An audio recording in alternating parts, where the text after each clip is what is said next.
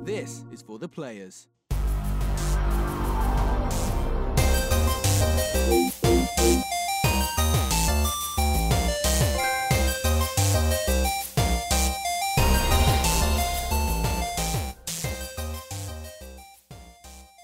I'm Ryan Betson. I'm Max Cooper. And this is For the Players, the pop culturist PlayStation podcast.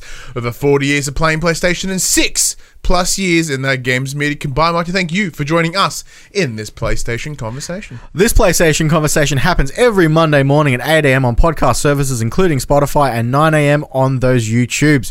If you'd like to be part of future conversations, please check out our socials, Facebook, Discord, Instagram, Twitter, all the links in the description below. If you want to join the conversation as it happens, head over to twitch.tv/thepopcultures where you can watch us record this show live. You can also contribute to the conversation in that chat. It's awesome, good, fun. If you want to support the show, you can. You can go to your podcast service of choice, give us a 5-star rating, written review, all that. And if you're watching us on the YouTube, you can like, subscribe, leave a comment.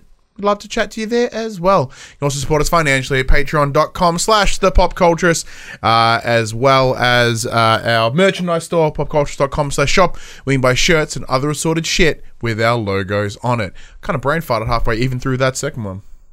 That's right, take two, everyone. I just kind of got real fuzzy in the back end there. How are you, dude? Yeah, not too bad. Yeah? How's the things? Apparently, you're pretty knackered right now. Pretty knackered, tired. yeah. Had pretty rough night with the kid last night. Mm-hmm. She woke up a few times, and then at about 1:30 this morning, she just woke up screaming, couldn't settle her, hating life.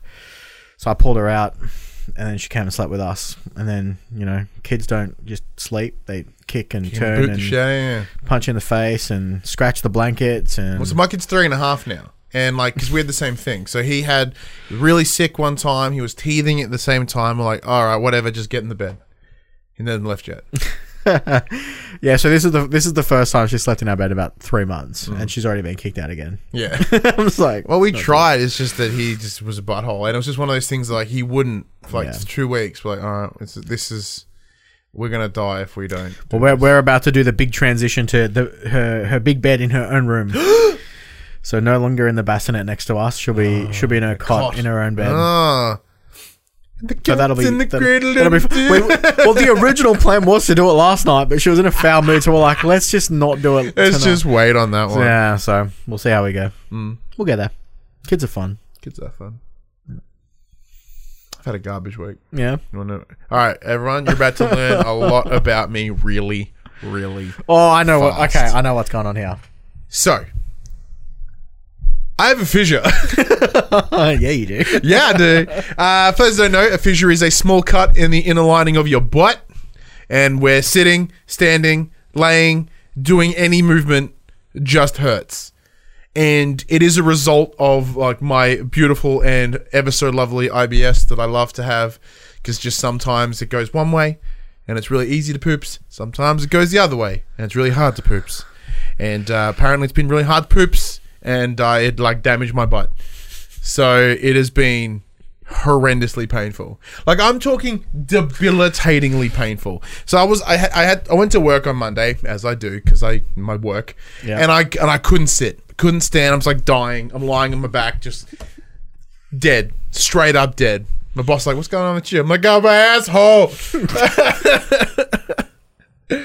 But yeah, and then I had to call my doctor and be like, he's like, hey, cool, how can I help you, dude? And I'm like, my butthole hurts. And then so I was going through this conversation and went, wow, my bum hurts. And then, and then it turns out, I've got a fissure and it sucks. And even sitting right now sucks.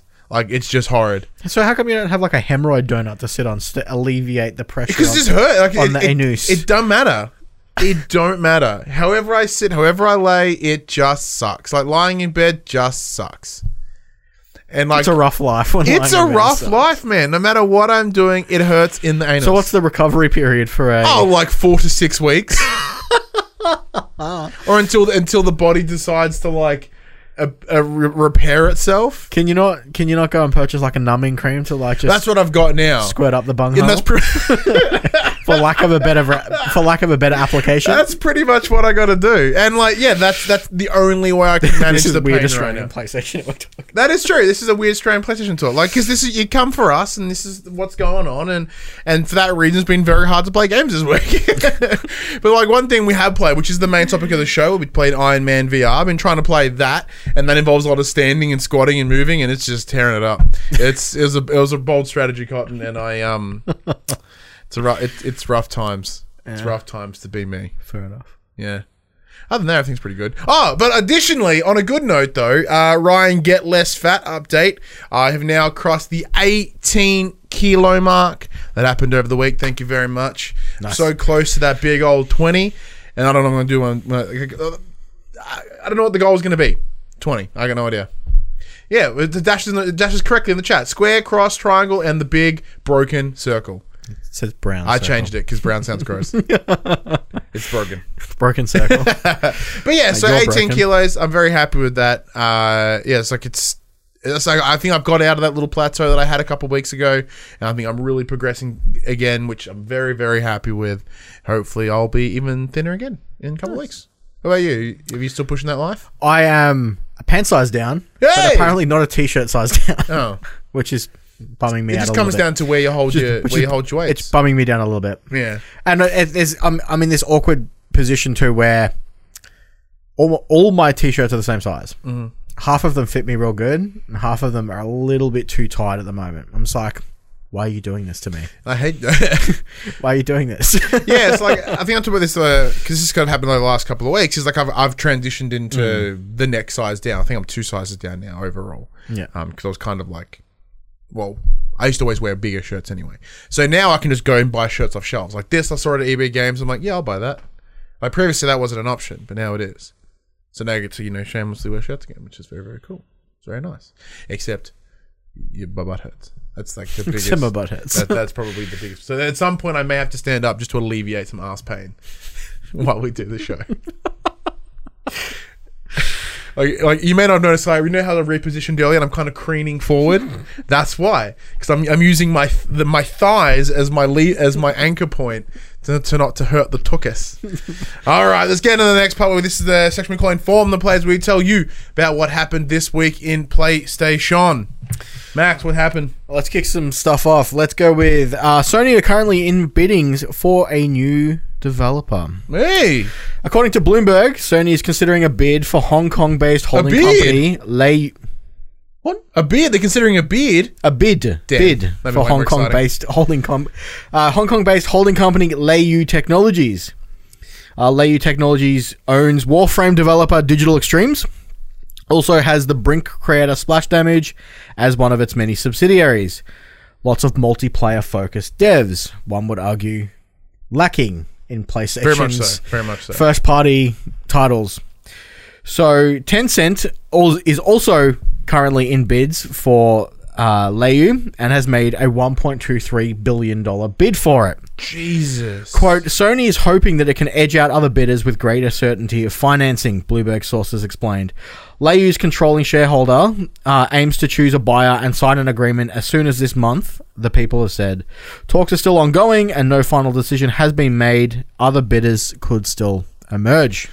But this is exciting news because most of PlayStation's first-party AAA big games are all solo, single-player, story-based narrative games. Yeah, which I do think is certainly Sony's bread and butter, and I think Not that that's that's 100% a good thing. Not that that's a bad thing, but variety is also good. Yeah, but that's very true. Variety is what makes them stronger. But when you look at the competition, like your Xboxes, they don't have any of it. It's just kind of sweet. And by bringing in a new developer, they're not taking away any of the developers that work at their like you said, their bread and butter is their solo single player games. They're not making them move away from that to focus on a multiplayer title. I guess they're it bringing depends. someone in to work on it specifically. I guess it depends what they want to work on. Like, is this in order to get Warframe? Because like Warframe's already out and it's on everything. Warframe's huge, so they're not going to like come in and make it PlayStation exclusive or anything. They can't do that. It's kind of like too late for that. But you know, like what would they work on? Because if they're picking up this company, and this company has a bunch of subsidiaries that are already working on multiplayer games, or supporting sort of games like Warframe, or those sort of what are they called? Games as a service. Games as a service games. Then like, well, what are they going to work on that's new? Or are you just buying them because they have that as a money in, rather than like a future plan? Because there's long been discussion around like maybe they should bring like SOCOM back so they can like you know try get in that sort of Rainbow Six Siege-esque market. You know, there's a bunch of different things they could do to sort of hit multiplayer. Because even though I do agree, and they do have like the not even a niche anymore, just like the third person action adventure single player narrative thing down. Like if we have a look at the shelf behind us, we've got 1, 2, 3, 4. At least 5 different big PlayStation games that are just exactly that description. Yeah. So it would greatly benefit them to have that in the fold, but I would personally rather them put the money in to say Bluepoint. Because think about it, because $1 bajillion is quite a substantial amount of money, and seeing as Insomniac was picked up for just under $300 million, I understand why there'd be a lot of money on these guys, because they're not just Insomniac, they're not just one team, they're a company that owns a number of teams, so you have to obviously pay off whatever all that cumulative teams work. But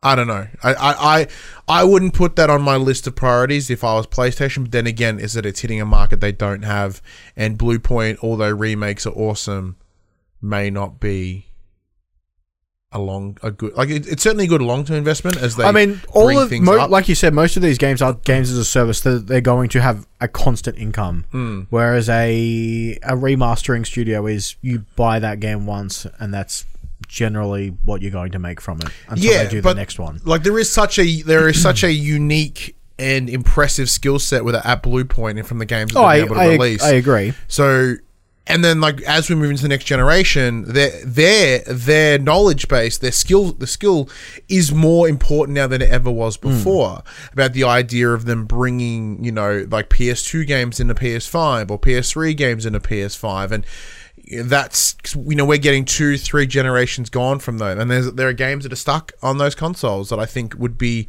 more beneficial to be on this current generation. Like if you look at your likes of Metal Gear or your Demon's Souls, which is was gone until now. Metal Gear is one of the other rumored games that they were working on. I would love a Metal Gear. I just absolutely piss my pants. Good on them. If this is in fact true, but I think they'll be fighting a tough fight to outbid Tencent. They're that sweet China money. Yeah, well, and like Reverend Puck was in the chat, if Tencent gets that, Warframe is going to be an insane microtransaction game. It already is at the moment, but it'll become more egregious, I think. Yeah. Okay. Sticking with Sony developers, Sony's new first-party team based in San Diego is expected to be working on the Uncharted franchise. So Sony San Diego already exists. They are the team that make MLB The Show. But there's been a lot of hirings in the last year or so, 2 years, and they're looking as if they've got 2 teams over there now, rather than just doing baseball. They're also doing some other stuff. So their most recent recruit, Naughty Dog environment artist Zach Oliver. Zach's most recent work was The Last of Us Part 2. Zach's transitioned to the visual arts studio group last month, presumably having finished his work on Last of Us 2. He'll serve as a senior environment artist on an unannounced project, which many expect to be some kind of Uncharted sequel or spin-off. So this has been in the rumor for a while. Quite some time, yeah. How are you with a Uncharted game that isn't Naughty Dog? Because even the Lost Legacy was still handled by Naughty Dog. Does that how are you with it not being Nathan Drake? How are you with it not being? Well, see, I think they finished their story so nicely that a spin-off is their only option. Like it can't be Uncharted 5. Correct. It's got because that story has been finished. So it wouldn't be too bad if a new team took it, I guess, because it's not a a true Uncharted game, so to speak. It is, like, it's a weird line because I love Nathan Drake, I love Elena, I love Sully. I think them as a group is amazing. And then you get all the secondary characters, you know, like his brother and Chloe and Nadine and like all, you know, when we saw the three of them in the Lost Legacy. And I love the Lost Legacy. I thought it was great. I thought it was a great way to expand on the world that had already and the universe of Uncharted outside of Drake, well, semi outside Drake. But I do wonder where they go from here. Are we going to get more like side stories? Are we going to, you know? I mean, we could be playing as Sully back when he was a youngster. That'd be pretty cool. We could learn Sully's story. Yeah, so that would be an interesting way to go about I'm it. I'm sure there's definitely stories that they could tell. I mean, not to spoil Uncharted 4, but you know there is Uncharted 4, 5. What are we up to? This is 4. 4. Yeah. Yeah. So not to spoil Uncharted 4, but there's definitely someone that could be. Yeah, like the way that game could ends, play as a pro tag for. There is a setup there for a new venture. Do you see him going down that route? I could. It's reasonable. It'll be interesting to see. I mean, obviously this is all speculation and rumor, but it does sound like they've got some really good talent coming into it. Yeah, man, and it's cool to have San Diego do something else other than baseball. Even though I effing love MLB The Show, it is cool they're able to stretch their wings and do something else. Well, on the back of your bringing up baseball, let's talk about another sports game that made some waves this week. Sports. Earlier this week, we got some details on NBA 2K21. The big details being that its standard pricing will raise from $60 USD to $69.99 USD. Coming from research from IDG Consulting and GamesIndustry.biz, game pricing has been relatively static since 2005, despite developing costs increasing between 200 to 300%. Quote, the last time that next-gen launch software price went up was in 2005 and 2006, when it went from $49.99 US to $59.99 US at the start of the Xbox 360 and PlayStation 3 generation. During that time, the cost and prices in other affiliated verticals have gone up. Asaki pointed out that in the same time, cable prices have increased 105% and cinema tickets have gone up 39%. He continued, even with the increase to $69.99 USD for a next-gen game, that price increase from 2005 to 2020 next-gen is only up 17%, far lower than the other comparisons. What do you reckon? Makes sense. So obviously in Australia, our games are generally priced at $79. Yeah, so the RRP here in Australia is $109.95. So it looking to be going to $120, I presume. Yeah. If not, like, yeah, remember then. But even then, due to the competitive nature of the retail business, most things sort of bounce out about $99 for retail. Yep. But then you'll get, you know, like the likes of JB pushing them for $69. You know, on day of release. It used to be $49, but then that's bumped up as the cost in order to create physical games has gone up, and with the exchange rate being a bit garbage. So if anything, that means the lowest that we would pay in a competitive physical retail would probably be like $79, $89. Which is like we will still get it under $100, but like they only are companies are only like EB and JB are only doing that because they need to. Yeah. I'm not surprised. I don't see games as being immune to inflation. I think it's important for them to be able to make up that money. Only if this increase helps reduce the number of microtransactions, which I don't believe it will. And I think that's the biggest hurdle, especially with 2K and NBA 2K20 as an example. They're one of the most like lottery gamble microfill transaction games that have come out in the last couple of years. But it's currently free on PlayStation Plus. Yeah, because they know you, because they're like, it's so open to spending $1,000 bajillion in it. Yeah. Like it was $4 last week. Look, what changes? I mean, it makes sense that developers and publishers are upping the price because, I mean, it has. Development costs have probably raised quite a significant amount. I mean, you look at games from 10 years ago to what they are now, and they're taking longer to make, more man hour, bigger teams. Like, it just makes sense to, you know. So this goes on a discussion that Sean Layden had over the last 2 weeks with, I forget who it was with, where he talked about how game length is a problem, and Yes. that stems from like the development costs. Like when we're trying to make big 60-hour games, and they need to have this level of fidelity, this level of whatever, like that's cost, and then we're not charging any more for the game at the entry point. This is unmanageable. This is unsustainable. And I think that sort of goes hand in hand. Like, if the price goes up, like, are we going to see less bang for our, quote unquote, less bang for our buck? Now, mind you, as an older player, a 15-hour game is mint. Like, that's what I want. As a father, Yeah. a 15-hour game is. But don't get me wrong. Here's CDPR kicking down the door saying, hold my beer. Here's a 120-hour Cyberpunk game. Yeah, you know how much that makes me not want to play it? Oh, I'm so keen. Every time that I hear a game's like, ooh, there's hundreds of hours, I'm like, fuck. Come on. Like, even Last of Us, like, I loved it. And it's like, this game's going to be about 25, 30 hours. I'm like, fuck. Thankfully, I got it under 25. I much appreciate it. But, like, I just don't have time, man. Yep. Like, I understand that, there are many younger gamers out there, but the average age of the gamer is going up, right? And presumably, those people have jobs and families and responsibilities, and we can't commit to that many games. And with so many games that are wanting, that are going for the games as a service model, there's even less time for those that want to play something that isn't like fucking Fortnite or Division or Rocket League or I don't know what else, Valorant, whatever other game is sort of biting for your time and fighting for your time. Yeah. I think there is certainly a place. Like if you as a developer believe that your game should be 30 hours long, who the fuck are we to say? Right? I am in no way. Hell yeah, you do you. But then when I played Assassin's Creed and it's just full of fluff and absolute wasting and not disrespecting my time, get the fuck out of here. Yeah, fair enough. Get out. It's valid. And they're like, oh, but you could pay your way to get more time. Like, no. Nuh-uh. But, of course, I didn't pay for the game, so thank you, Ubisoft. But,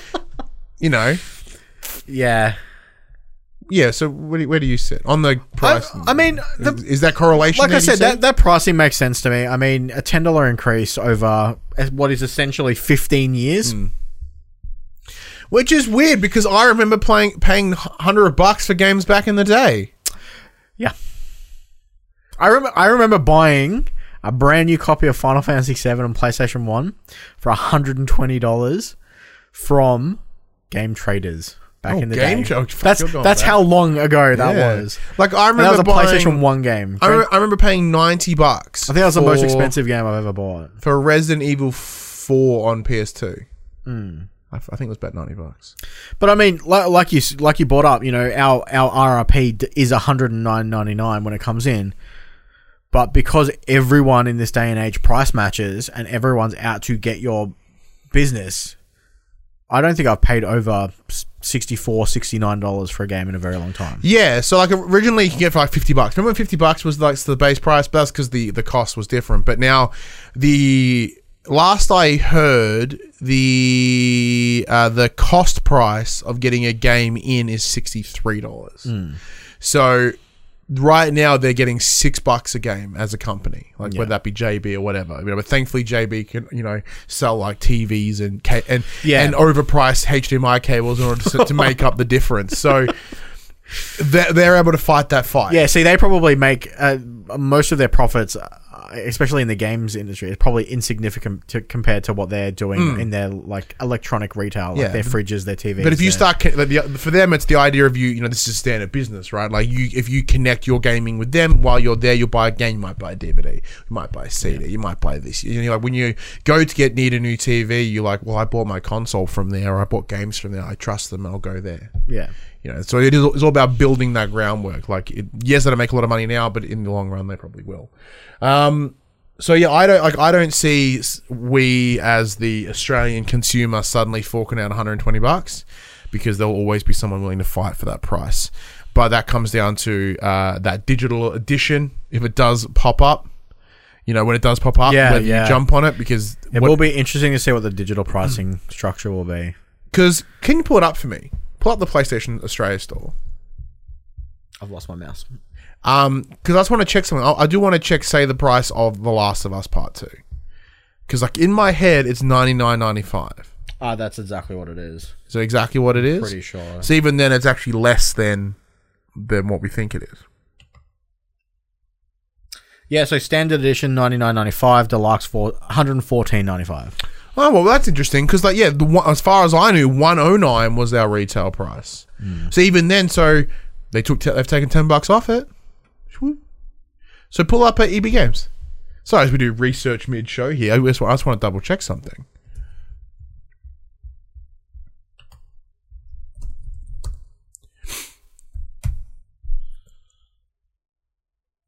You've done me dirty here. Okay, cool. Yep. $99.95. Interesting. Very interesting. Huh. Well, there was a while there when everything was $109, right? Yes. Ah, cool. I thought I may have had some Mandela effect there and made that shit up. Maybe. But who knows? I'm pretty sure they used to have $109.95 stickers on them. And then I don't think anyone ever paid that price. Well, yeah, only dumb people that didn't price match. But, well, that kind of proves the point right there. Like, Australia as a games purchasing community, we aren't even paying what we're supposed to be. Classic Aussies trying to get... Yeah. All right, moving on. Crysis Remasters in Crysis. Is it? Yeah. Crysis Remastered was due to officially reveal earlier this week. However, things got changed. Due to a leak revealing a trailer and some screenshots, the fans were not too happy with what they saw. Coming from the game's official Twitter page, they have given a statement confirming the postponement of both the reveal trailer and the game itself. No new date has been set. It's pretty bad when even your trailer has to be delayed. Yeah, so the trailer got leaked. People looked at it and went, "No, this looks like garbage, guys. Come on!" And now everything's getting shut down. Well, I think the biggest hurdle here is Crysis has been a benchmark for so long in the PC space that if it doesn't maintain that level of high fidelity, then it's instantly not living up to expectations. Yeah, like you can't be the bar for so long and then be like, "Yeah, I'm not gonna put," It's different being the bar for PC and then trying to make it look good on a console, though. See, but I don't give two shits about Crysis personally. I also don't give two shits about Crysis either. So, like, whatever happens, I'm like, oh, whatever. Yeah. It's just interesting that, once again, the internet are yelling at people and things are changing because of it, which is, in my opinion, a very bad precedent to set. Very true. Let's talk some anime, Ryan. Yeah. Woo. Bandai Namco announces Play Anime. I'm going to lean back a little bit and take my phone. Bandai Namco is the latest publisher to announce its own digital showcase titled Play Anime Live. This live stream will feature news and trailers of the publisher's upcoming lineup. Given the name of this event, it is safe to assume we will see a lot of licensed titles, and we may also see another glimpse of PlayStation 5 Scarlet Nexus. The stream will kick off Wednesday, 22nd of July, so that'll be the Thursday, the 23rd for us Aussies. Ken? Of course, you're keen. It's animes. So, okay, well, I'll let you. I'll indulge you for a little while because you indulged me with a bunch of my inane garbage. So, what would you hope to see from here?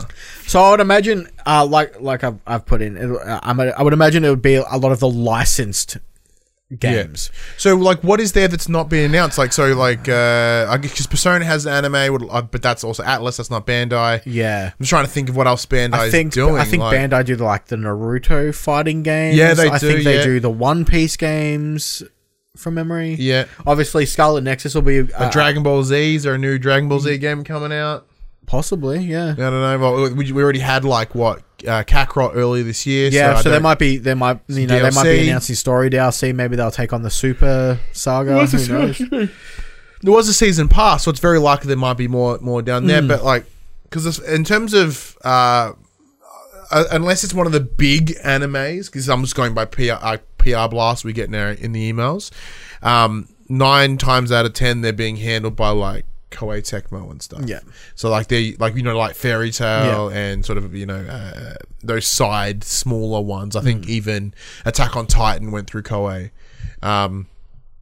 So I guess it's only the big guys, which would be your Naruto's and My Hero, I guess. Yeah, and other. See, look at me sounding like I know what animes are. So yeah, it should be good. Obviously, getting another look at the at Scarlet Nexus, which Sony showed off in their state of play for the PlayStation 5 reveal. So that no, was it a Square? Was I thought Nexus was Square. That's because everyone. Possibly. That's why. Was it? No. No, Square did that other one that didn't have the Project Alita or whatever. That's it was. the one. Yes. My apologies. You are correct. I'm like, hang on, did I write this wrong? No, I just screwed up. Because I remember one of the projects, everyone's like, "Is it Final Fantasy?" And then I'm like, "But Final Fantasy isn't Bandai. Yeah, it's not Square." Continuing on with other publishers doing their own thing, Devolver Digital is going direct. Oh yeah, this is So in a press release, the publisher teases, quote, the new game reveals, gameplay reveals, release date announcements, and special guests from the industry with a focus on gameplay because that's what the youths of today demand. The live recorded presentation will air on Twitch on the 11th of July. God, I love Devolver, man. Like, Devolver's so good. Their yearly conference They is have like by pretty far zany the conferences and best stuff, don't they? Fucking Yeah. thing. I love it. Like last year, that woman just got a nosebleed midway through, and it was all scripted, of course, and it was just beautiful. So they're going the route of pre-recorded presentations. They've done that the last couple of times. It allows me to get real dumb. Yep. So they're just sticking it online now, so everyone can watch along. And Devolver like have a good range of like independent games too. So there's some really good. There's always a good standout in there. There's one that'll catch your attention, and super keen. Super keen. Next up, we have Ubisoft Forward. Oh yeah. So is this based on joining many other devs and publishers? Ubisoft are hosting a digital event. Live stream kicks off at 5 a.m. Australian Eastern Standard Time on Sunday, the 12th of July. I actually think it's going to be Monday, the 13th of July at 5 a.m. To watch the live stream, check out Ubisoft's Twitch or YouTube channels. Ubisoft hasn't announced a running time for the event. They did release a teaser trailer to go along with this announcement. Games showing were Assassin's Creed, Watch Dogs Legion, and Hyperscape. Hyperscape being their newly announced Battle Royale game. It's in closed beta currently on PC. If you want to check it out, it is coming to PS4 and PS5 later this year. Could be wrong though. Other likely mentions could include Far Cry 6, Gods and Monsters, Rainbow Six Quarantine, and of course Skull and Bones. So the big thing here is I got sent a lovely image this morning from good friend Dash in regards PG? to totally PG, in terms of Far Cry 6, because for the longest time, Dash has this thing where he calls me Ryan Ubisoft Betson. Yep. Because I've had my love for the Ghost Recon, not Breakpoint, and my love for Far Cry, and I 9 times out of 10 I'm reasonably enjoying Ubisoft titles. And then he knows that I love Breaking Bad. Oh, well, I've got that in here. Oh, is that the next bit? Then I'll back up for a set and let you do that part. Far Cry 6 has been heavily rumored ever since Bloomberg's Jason Schreier let it slip a while back. And now it looks like Breaking Bad and the Mandalorian actor Giancarlo Esposito It's him. will play the main villain role. You can't see him, but that's Gustavo Fring right there. The story started to heat up a few days ago when Esposito said he had been working on a huge video game. Sourced from an interview with Collider, quote, this video game I did, which is going to be huge, I can't really mention anything more. Adding more fuel is Game Reactor UK, who in a deleted article stated that the actor in question will indeed star in a Far Cry 6 game. Not even mad, because I'm just going to put it out there, right? So for anyone that is a fan of Breaking Bad, therefore you may be a fan of Better Call Saul, the gentleman whose name I can't remember in Far Cry 3 played Vass. He plays Nacho in Better Call Saul. So, like, he's obviously a good enough actor to make his way into Vince Gilligan's shit, so... Hell yeah. And Gustavo Fring is exceptional in as a character in Breaking Bad. Therefore, it was Esposito, but whatever his name is. He is phenomenal. And the idea of having him in a Far Cry game, you can call me Ryan Ubisoft Breaking Bad bets and all you want, because I'm going to be rock hard for that game. If he is in it and it is... oh, man. Woo! Get me... all the moist. Well, you don't have long to find out. It is their live recording is next week away. Next weekend. I want it. I play it so bad. I think he'll, because if they get him to go down the route of Fring, to be that straight menacing sort of character, then that would be awesome. But we've also seen him do other great things as well, so a bit more exuberant in his character. But yeah. Get Bryan Cranston in there too. Fuck it, it's good. Make Breaking Bad the game. Ubisoft created it. This is it, done. Moving on to things that aren't happening anymore. Oh, okay. Or were did we talk last week about what's happening in Ubisoft with Valhalla? Yes. We did. Yeah, the okay, creative director leaving right. because of Yeah. I covered it. We did. And similar story coming up next. Evo 2020 has been re-cancelled. So Evo 2020 was cancelled. For those not quite aware, Evo is a big fighting game convention. So Evo 2020 was cancelled earlier this year due to the pandemic, but a series of online events were set to replace it. These events have now been cancelled. Joey Sweller, Sure. my apologies if that's incorrect, commonly known as Mr. Wizard, has been accused of sexual misconduct. Yeah, no sorries anymore. He was the CEO of Evo, but has now been removed from the organization in every way possible. Over the last 24 hours before Evo made an official statement to the public, fighting game developers and publishers withdrew their support from the event. Capcom, Bandai Namco, NetherRealm Studios, and more all released statements confirming their immediate removal from the Evo scene. A number of commentators, streamers, and competitors have also withdrawn their support. The statement that Evo, the Evo company, released to the public was, quote, over the past 24 hours in response to serious allegations recently made public on Twitter, we have made the first of a series of important decisions regarding the future of our company.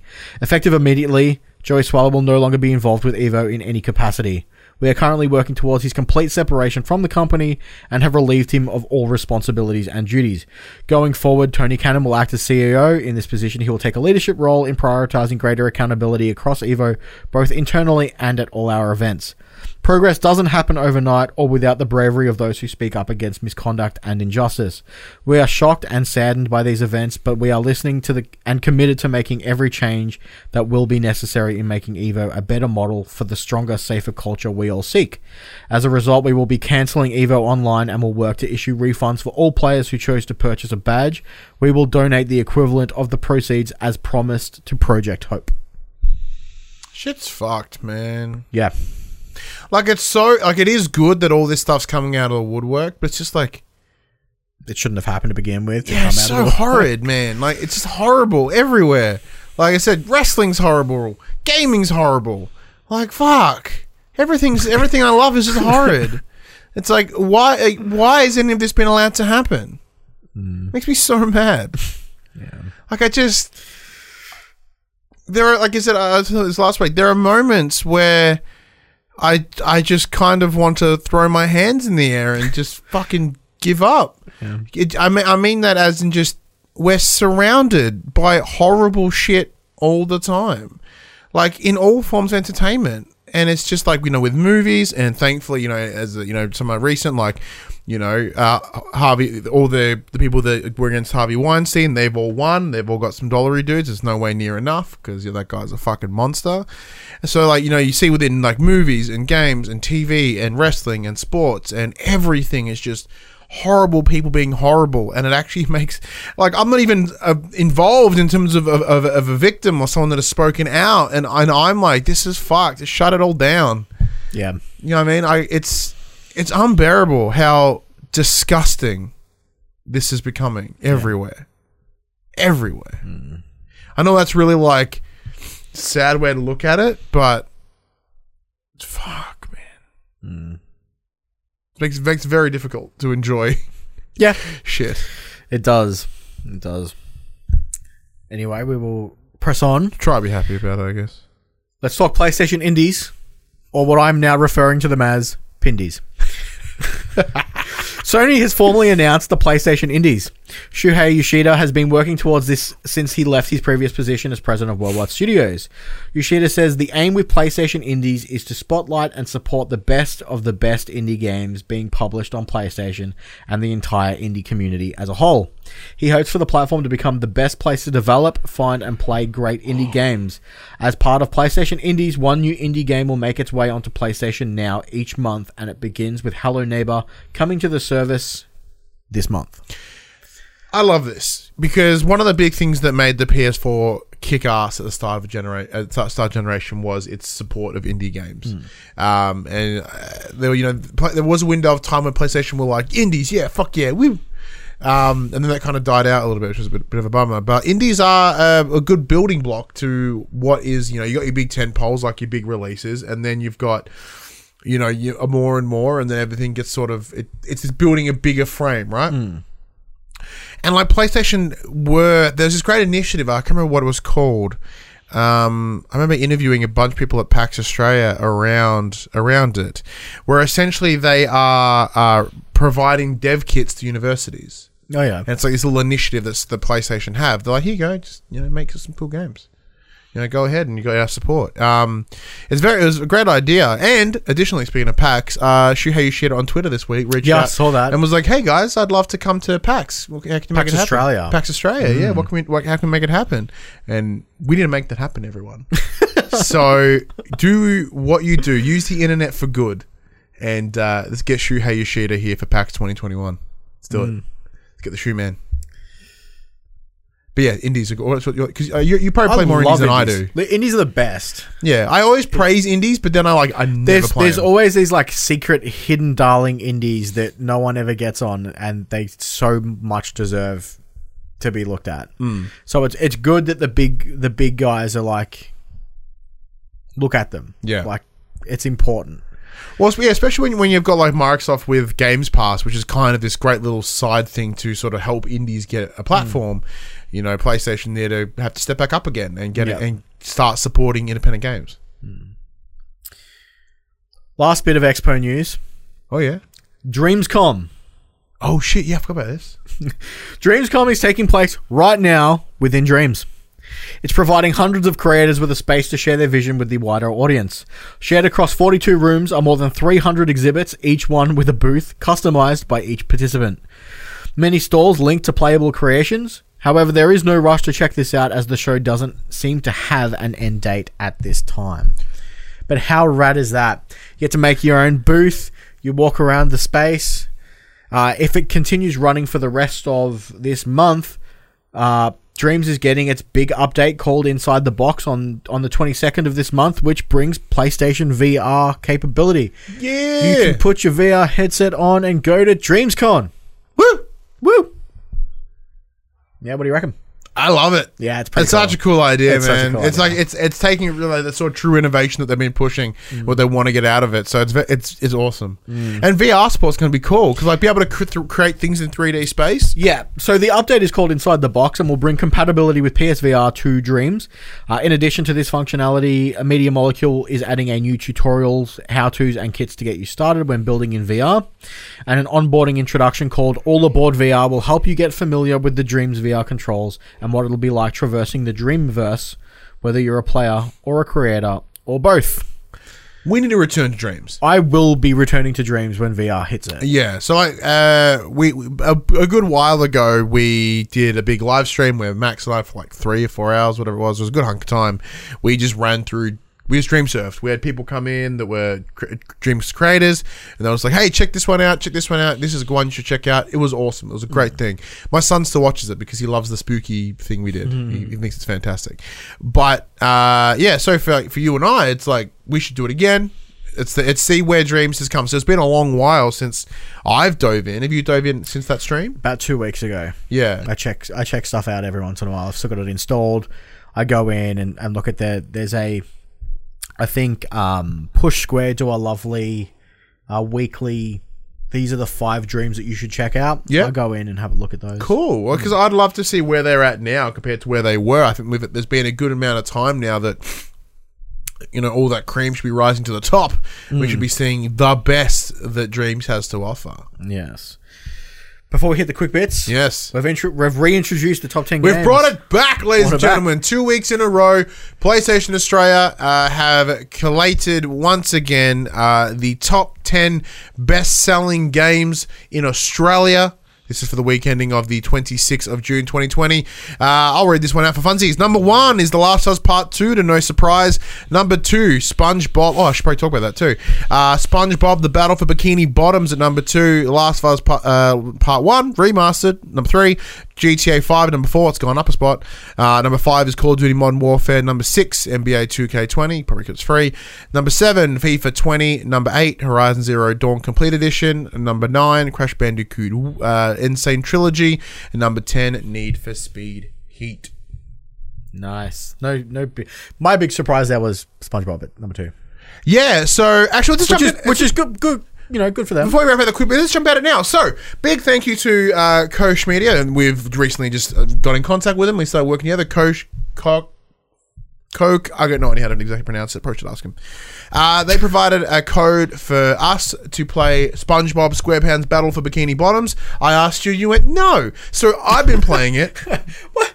It wasn't it was I don't really have time, and you'll play it with your kids, so you guys knock it out of the park. Yeah, so I'll leave this in your capable hands. Yeah, so Battle for Bikini Bottoms Rehydrated is a ground-up remake of the PS2 of the game of the same name, where a bunch of robots are unleashed onto Bikini Bottom at the hands of Plankton, and you as SpongeBob and Patrick and Sandy work together to remove the robots and bring back Bikini Bottoms.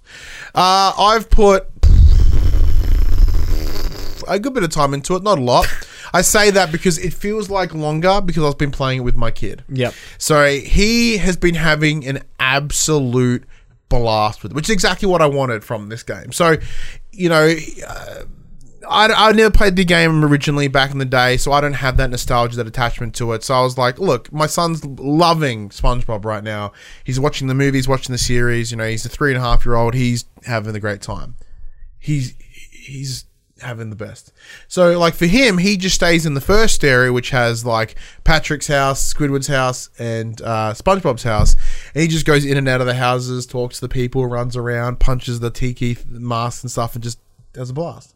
And then we found there's a secondary area that I sort of went into when he wasn't there, and he's like, oh, new area. He was playing it, and he just worked out if you jumped off the edge into the water or the goo, you die and you come back. Because it is essentially a child's game, it's really forgiving. There is no game over. You just have your 4 underpants of health, and then if you lose them, you just go back to a checkpoint. There's no like bram, bram, bram, yeah, which is really, really nice. So for him, I could literally leave him here for an hour, which I have done in the past, just because I'm a horrible parent, but just to like let him go, and he just plays in endless and loves it. That's good. Saying that, though, he's successfully broken the game 4 times. He's fallen through the map twice. Obviously, there's a finite number of times you can jump off the edge before you fall forever. Yep. I go, Dad! And I come in, he's just falling endlessly. He got the camera stuck inside SpongeBob at some point. Interesting. I don't know how he does it. Like, I think that the answer is here. QA teams, you need to get hire kids, hire children. I know it's totally illegal, but get children because they will break the games in a way you didn't anticipate. Because they'll just repeat a task or they'll get stuck in somewhere, and next thing you know, like he got stuck between 2 boxes. I don't know how he did it. It was actually genuinely impressive.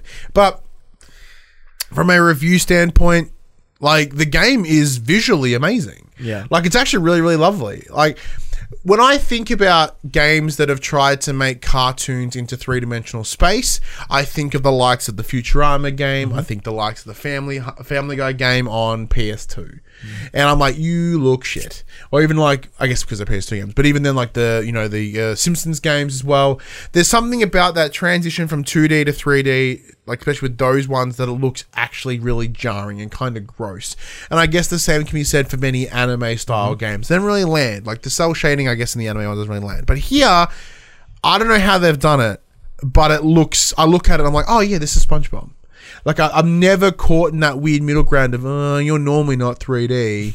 But, like, it looks lovely. The lighting is fantastic. There's even HDR in it. I don't know whether it's running at 4K, but it could be because it's sharp, it's crisp, it's pretty. And, like, the animations are really quite smooth. And, like, I've not had any sort of major hiccups aside from my son breaking the game. The gameplay itself is pretty straightforward and pretty simple because it is a PS2 game and it is a child's platformer. So it's your 3 basic attacks, and it's you from getting A to B and collecting a golden spatulas. So it's like you need X amount of spatulas to go to here, then you need Y to go there, and so on and so on. So it's pretty much a big collectathon, and I've had no real difficulty spikes yet. Just like, all right, moving on through, playing it, and like I'm not hating it, but I'm also not like loving it either. Like, so last night I was playing it and I was watching AEW's Fyter Fest while playing SpongeBob. So I had headphones on, watching wrestling, and I was just like hitting things and jumping. And it was awesome. Yeah. So it's a great game like that. I've really had a great time. I've done a couple of boss fights, and like they were slight variants of the things you've learned in that early stages. So like obviously my son's way too young. He would never be able to do like a boss fight or anything. For him, that would just be like way too much in terms of difficulty. But like there is that good scalable difficulty as well. But you know, as seasoned vets like us, okay, cool. Yeah. I think the big point of this game is for those that played it on PS2, loved it. You know, like they have that nostalgia for it. Because I have seen it be reviewed very low, which is fascinating me. Because as far as I am aware, it is a almost perfect remake of the original. Like the gameplay hasn't changed. It's just prettier and better and runs better. And then like, yeah, it's 5. I'm like, but how? This is what was wanted, right? You know, this is not Mafia 2 where it's a remake that looks worse and runs worse. Well, I mean, I guess it depends. Like, was it originally rated a 5 when it came out on PS2, and then they've remastered it perfectly, so it's just kept that score? Very possibly. I'll have to have a look at that. I didn't go that far back, but you know, it is 100% a cult classic, and it does exist because the fans, the masses. Well, I mean, having watched you stream it, it looked great. It looks fantastic.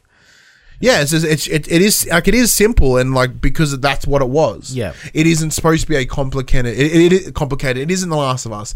You know, it isn't the God of War. It is a child's platformer, and for what it is, it fucking smashes it. Oh, that's good. Glad you and your kid had fun with it. Yeah, so I'll do my very best to at least get credits on it. I'm not going to 100% it because that's exhausting, but it will remain on my PlayStation because my kid will want to play it constantly. And what's so great about it is like for me specifically is as he ages, he will get better at this game. Because right now he is learning platforming, simple platforming, jumping and attacking, and like he is progressing. Like compared to where he was X amount of time ago when he played like Untitled Goose Game and Paw Patrol. So there's no jumping; it's just moving around a track. Where here he's now learning jumping and knowing how to dodge an attack and to attack. So this game will see some time with us. Because he'll play it and then he'll come back in 6 months or whatever, and then he'll be better at it again, and then probably within a year or so he'll be smashing the game and he'll probably get credits on it. You know what I mean? Like I'm using it as a great little growth game for him. So Reverend Puck in the chat has also added Metacritic's review of the original game for GameCube, PS2, and PC was a 71. So it was a fine game then. So I don't know how it could be worse. Yeah, that seems a bit rough. That's a bit rough. I think the game's great. In terms of, once again, it's one of those things about parameters. You look at it for what it is and how it works, and you're like, this is amazing. Yeah. Like, you're like, hey, did you, like, you know, compare 2018's God of War to actually, example, I'd just finished The Last of Us Part 2, and then I went to SpongeBob. Completely different games. Like, well, it's not quite as good as Last of Us. Well, of course, it's not good as Last of Us. That game's amazing. But this game, for what it is and the frame that you need to look at it, the game rocks. That's good to hear. Lastly, let's hit some quick bits. Worms is changing up its style. Yeah, it's Battle Royale now too. Worms Rumble swaps from turn-based to a Battle Royale coming to PS4 and PS5. I'm so keen. Gross. 32-player Worm Battle Royale. Dig it. Snoop Dogg to star in Madden NFL 21's Rags to Riches campaign. Sweet. Last of Us 2 outsells the entire UK top 10 list combined in June. Damn. That's how good Last of Us 2 is. But no one wants to play it. It's horrible. You know, there's leaks and no one wants to buy the game. Horizon Zero Dawn boycotting it. Horizon Zero Dawn to release on PC and on Steam and Epic Game Store August 7th. The Steam listing price currently sits at $69.99 AU. Yes, this was announced overnight at time of recording. How do you feel about it being a $70 game when it's $20 on PlayStation? Hell yeah, dude. But that's like, I have no issue with that personally because that's sure. Yeah. You know what I mean? Like, they've made all the money they can from it on PlayStation. They really can. So, like, moving to PC, it's tapping a whole different market of people that have wanted to play it. Yeah. And the game I think the game has enough prestige and legacy to be like, yeah, I'll justify that price. Because this week, Death Stranding comes out on PC as well. We did also do a quick check of of the PC specs. Turns out I can't even run it at recommended on my PC. So That's interesting. I'm playing on the PC. I play on the PS4 still. Reverend Park puts in chat, it's $50 in America. Bought the game at launch and DLC. I'll buy it again on Steam. Yeah. I don't think I mentioned it. It is the complete edition of Horizon Zero Dawn, so it will come with... So yeah, you just bought it on PS4. I just bought it for $13. And you're going to buy it on PC? Probably not. Oh, okay. I thought you were. No. I'm going to get Death Stranding again, though. Yeah. If I had because that game would look amazing. Do I want to mod Death Stranding? Yes, I do. Like if I had a better graphics card, which is the one thing that's hurting me right now, I'd probably buy it. And last of all, A Plague Tale: Innocence has sold more than 1 million copies worldwide. I own that game. I haven't played it because I have a crippling fear of mice. It is so good. I know. I hate mice. I hate rats. So hate 'em. good. Hate them. Incredible hate game. them. And the idea of a big swarm of those fuckers. No, thank you. Thank you very much, Dom. Double checking, make sure I hit everything. We got all the beats. Then we hit all the beats. We hit all the beats. That's it for the news. Let's have a chat. Let's suit up and have a chat. About Iron Man. So we are now going to talk about Iron Man VR. So once again, big thank you to PlayStation Australia for providing us the code for Iron Man VR. It's from Camouflage. It's Camouflage, but it's spelled funny. And the basic premise of it is you are Tony Stark, you are Iron Man, you have haunted by the past of when you were a weapons distributor. A new villain that's being given the name Ghost is wanting you to have repercussions for your actions of the past in VR. What do you think? Where are you at, Max? So I first played this when they released the demo, about a month ago now. So the demo was primarily just the initial tutorial level. So when I started replaying it, I played it last night and I was doing the tutorial level. So the tutorial level is basically teaches you how to use your thrusters, how to shoot. It's like you can fly with one hand and shoot with the other, but it's a little bit harder. And they make you do like a shooting course. It teaches you how to turn, movement, all that stuff.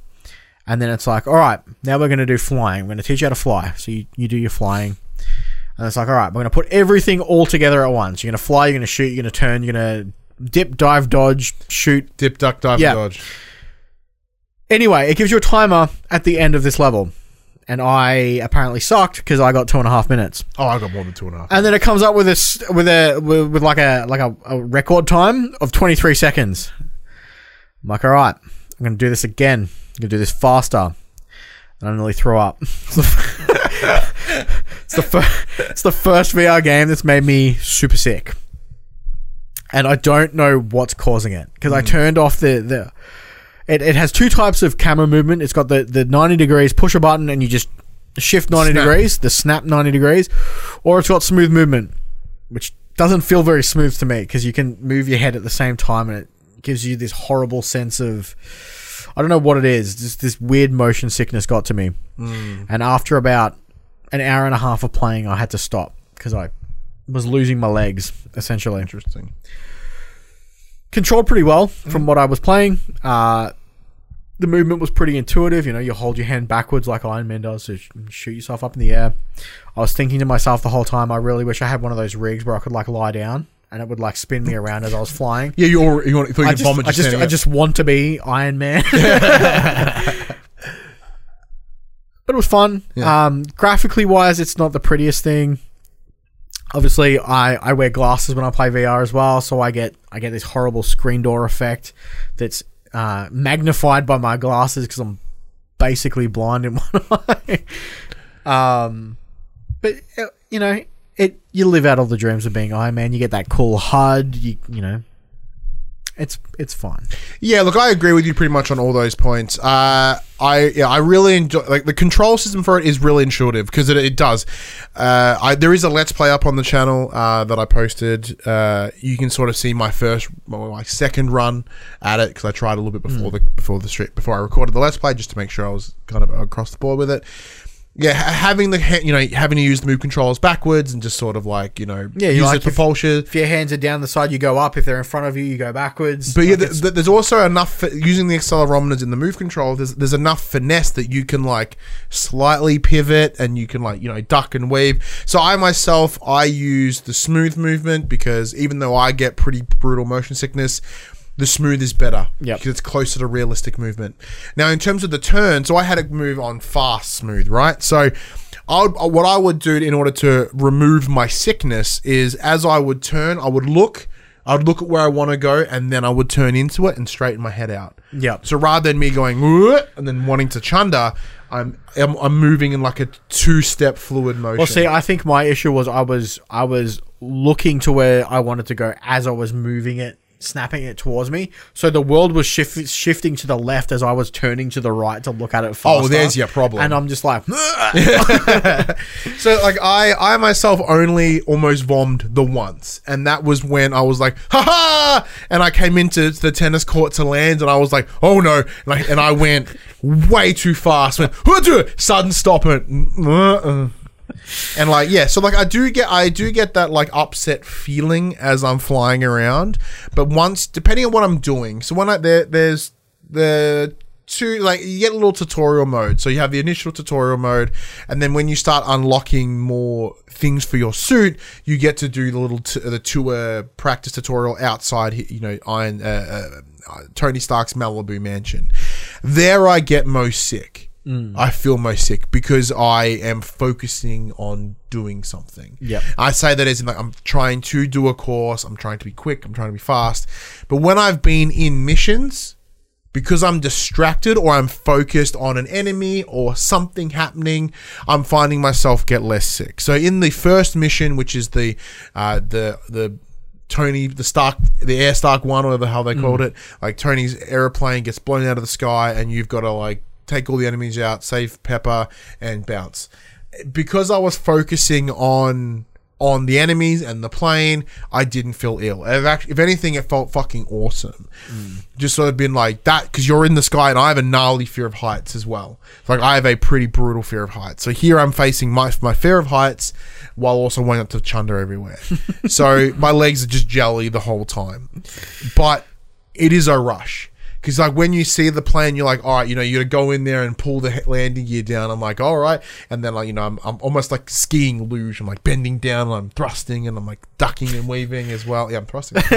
Ducking and weaving and coming in there and yanking it out and grabbing Pepper and like scooting out of there and, doing the whole like, because as the plane's coming down, I'm coming around on the left-hand side and I'm like swooping my way and I'm like, as I said, watching it with my head and then turning it so gently as it's like a smooth movement to come in there and do whatever I need to do. And when you really start getting into like the inertia is probably the wrong word, but of the controls, and you're like sort of like you're understanding the finesse and you're getting it, you're like that some of that goes away and you do forget what you're doing, especially and you do kind of forget the graphics, because as you mentioned, it isn't beautiful. But there is yet to, especially in PSVR, there's yet to be a completely stunning VR game. Yeah. And the reason for that is, A, it's 1080p and it's this close to your face. There's only so much they can do. And like they're obviously trying here. They're trying to do a lot with the game because load times are asshole. They are so bad. Yeah. So bad. Like, I mean, the second half is very quick, but the first 50% is garbage. Like I was showing my wife the Let's Play video, right? And she goes, did it not capture the game? Because when you boot the game up and then you stare at a blank screen for about 45 seconds. Yeah, that was really jarring because obviously when I was playing it, my wife and kid were asleep at the time. I'm like, put my headset on. And then I'm like, did I not start the game? Like, this is a horrible black screen for like a good minute. Yeah. And I'm like, no, it's on. See, and that's the problem with it, like that. Like, I understand there is a lot more required to run a VR game, right? A lot of assets, the different things, processing at X amount because you need a good frames here, otherwise you're going to chunder even harder. There's a lot of processing that goes into a VR title. However, when you're strapped in VR, time is different. Time feels different. a longer loading screen isn't as much of a problem in when I'm sitting here playing this on TV, because I can just pull my phone out and, you know, kill a couple of seconds or whatever, or look at my kid or do whatever in the house. Like there's somewhere else for me to shift my attention while the game loads. But when you're stuck in darkness with headphones on, when you you're can't stuck see or hear anything. Yeah, and like when you're in a menu terrifying. screen and you're standing there and there's two things you can read that are about 3 sentences long, and you read it and you go, and then you see it's like 20%. Like, fuck me. All right, what do I do now? Like, you just like you it's quicker, and you run out of things to look for, and you just when you first boot it up too, the play area is super restrictive in this too, that I found. So when you first boot it up, it asks you to do an Iron Man T-pose. Yeah. So, and it measures your arm length, and it's like, all right, cool, you can't reach outside of that, that's the cutoff. And you'll look down and there's this tiny little circle, and it's like, if you move out of this circle, you're done ski. I'm about as round as this circle, like, mate. you can't see me anymore. Sorry. Yeah. So it's this game. I've tried to play it both seated and standard. It's almost impossible to play seated because of the way you have to hold the controllers. Well, yeah, you'd need to use a seat like this, which doesn't have arms on it, Yeah. or a stool or something. And once you need to play this standing and feet planted and not move. Yeah. And then, you want to plant them feet because you're going to fall. Because, like, when you start, like, zipping and ducking and you're trying to be Iron Man, like, you might lose your balance. Like, I did have a little bit of that. I'm like, whoa, you know, trying to, like, do whatever I needed to do. It is also jarring when you fly into a wall and you just come to a sudden stop and it slows down. And you your can't, body, like, collide with it. Your body kind of lurches forward a little bit. But saying that, though, to add to that intuitive nature of it, like, when you're flying and you're getting to a wall, as you said, you just push your arms forward and thrust and you rocket yourself back. Like, you do have that level of control, but, you know, as I said, like, there are some forgiving things that come with it in being a VR, and that is its visual fidelity and just some of its, you know, there are some basic setup here, because the game at its core is incredibly basic. It's essentially just a rail shooter. Yeah, it's you're your own rail. It's a open world rail shooter. Yeah. Like, you're in the arena, you can do whatever you want in this arena. Enemies will come at you in waves. You shoot them, you move on. And then you'll go to a mission where you explore a location by just jumping to different points and fucking with things on tables. Then you go back to another level where you're flying around and shooting. And I understand that. What else could they really do? Like, that's being Iron Man. You know what I mean? Like, they can't tell this big story. We're not going to shareholder meetings and... Yeah, it's like, you know, you go see the Avengers and, you know, and then you have shawarma or whatever it is. Like, there's only so much you can do. But I think, once again, with VR, because there's the setup and because it so locks in your focus, because the game itself, I haven't finished it yet, neither of you. I also haven't finished it. But I believe it's about 8 hours. Yeah. Which sounds really cool. I'm going to see it through. That's a long time in VR, though. It is a super long time in VR. Especially if you're getting a little bit of the upset tummies, you know what I mean? Like, I play for about an hour and then I'm like, no, I'm out. Although in saying that, I have spent long hours in VR before. Yeah, I haven't. But it's been like, for example... like Beat Saber or Audica or something. Yeah. Games that I can kind of just chill out and play. Like, obviously, Audica is fantastic because you can sit down and just shoot targets. Yeah, so the problem is, like, because I play in here, so I have to shift the table to the side because I can do it in the lounge room, but my kid's always there. You know, as much as I love him, he's like, Dad, what are you doing, Dad? Dad, oh, I'm going to be Iron Man. Yeah, Iron Man, woo! And running around my feet and stuff. I accidentally kind of punched my shoulder today. Well, I had to do the same thing. I kind of mounted my PlayStation camera on the wall. So I've got 3 screens in front of me, and the camera's on the wall to the side, so I'm facing away from all my screens, looking directly at the camera. Yeah. And then it's still like, you're too low. Can't see the controllers. I'm like, are you serious? But, yeah. You know. Look, like I said, it's one of those situations of, like, for what it is, yeah, it's pretty sick. Because the way I see VR is a way to experience games in different ways, or to sort of put you into a game that you would in a way you wouldn't experience. A more enhanced immersiveness. A more enhanced way. Like, if this was a game not in VR, it would suck. It'd be so boring. It would not be worth any money. Yeah. But once you're in there and you're scooting around, flying around, and pew-pewing, like, it feels more. It feels bigger. Yeah. So, like, It's a tough sell for me because, like, is it a game that if you have VR, should you pick it up?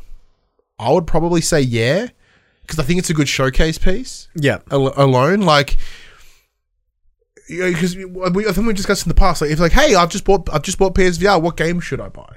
Like, well, you should buy Skyrim VR because imagine experience. Like, if you want a big ass experience in VR, awesome. You want to get Blood and Truth. Blood and Truth is dope. Astrobot. You want to get Astrobot because Astrobot is awesome. Yeah, obviously Beat Saber. And Beat Saber.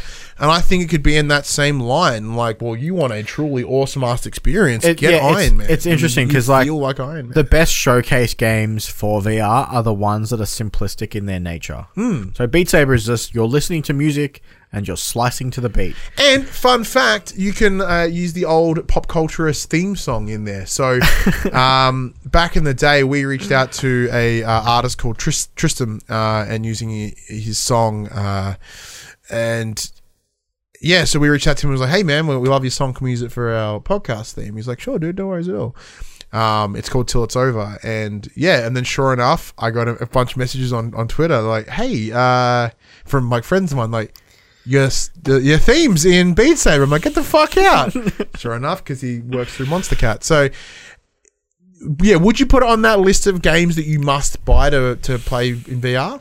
I think I'm in the same category as you. I don't know if I would classify it as a must buy, but it's definitely a good showcasing piece to show people, like, new people to the tech. Yeah.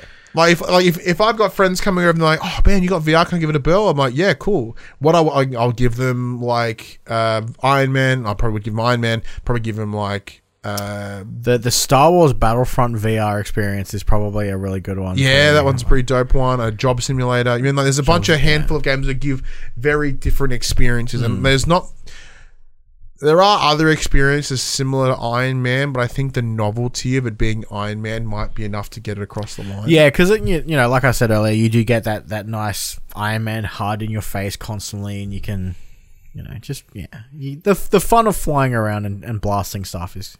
Yeah, it's fun, but I can see it probably getting old quick. Yeah, like, the idea of doing it for 8 hours, I'm like, But, like, because when I think about another, like, superhero game, like Spider-Man games in VR, they suck. They're not very good. They are horrid.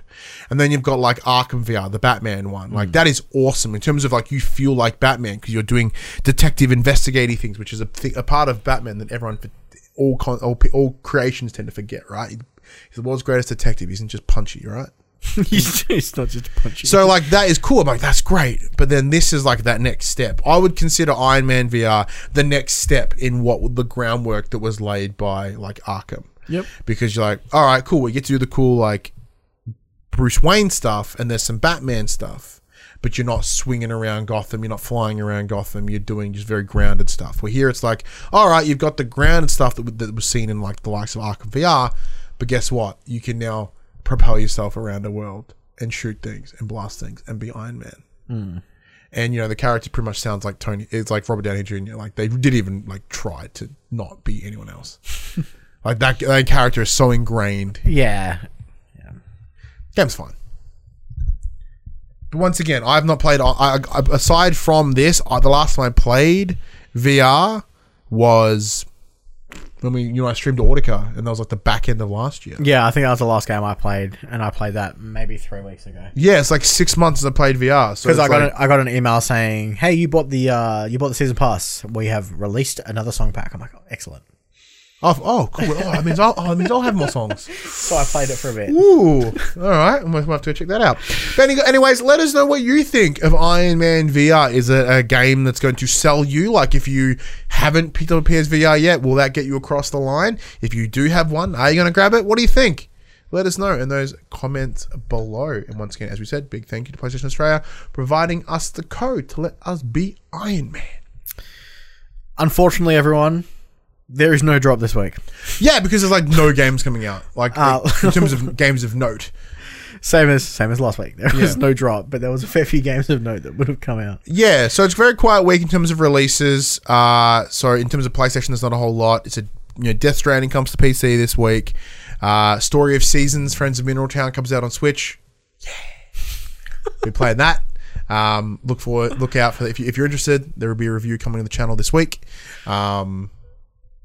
Yeah, whatever. And there's a new update for Animal Crossing. I don't know. I don't know what I'm going to be playing this week. Most of the big stuff is the week after. Which is what's after? What's the week after? Ghosts. Ghost of Tsushima. That's true. Ghost of Tsushima is right around the corner, ladies and gentlemen. Right around the corner. Now, I do know some people that are playing it right now.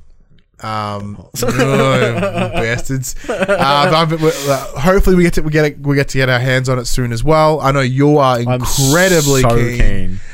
So keen. So looking forward to that, but that's still a little bit away. Anyways, that brings us to the end of the show. Yes, this PlayStation podcast happens every Monday morning at 8 a.m. on podcast services, including Spotify, and 9 a.m. on those YouTubes. Please check us out. Go to our socials: Facebook, Instagram, Twitter, Discord.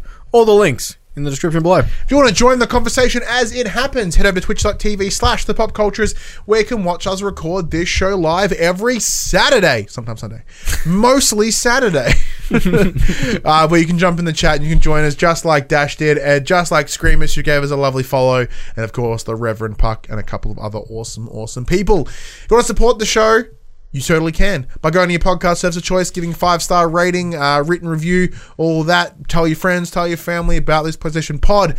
If you're on YouTube and you've watched this far, holy crap, what's wrong with you? And then give us a thumbs up, subscribe, notification bell, and all that usual YouTube-y stuff.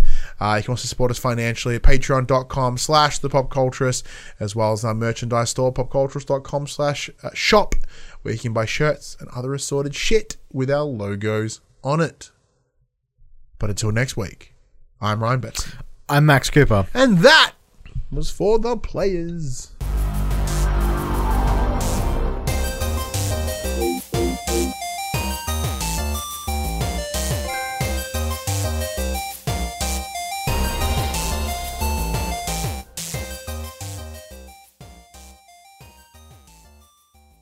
For the Players, the Pop Culturist PlayStation podcast is fan-supported at patreon.com/thepopculturist. And we'd like to thank our Patreon producers and our Patreon founders for their kindness, their support, and their generosity.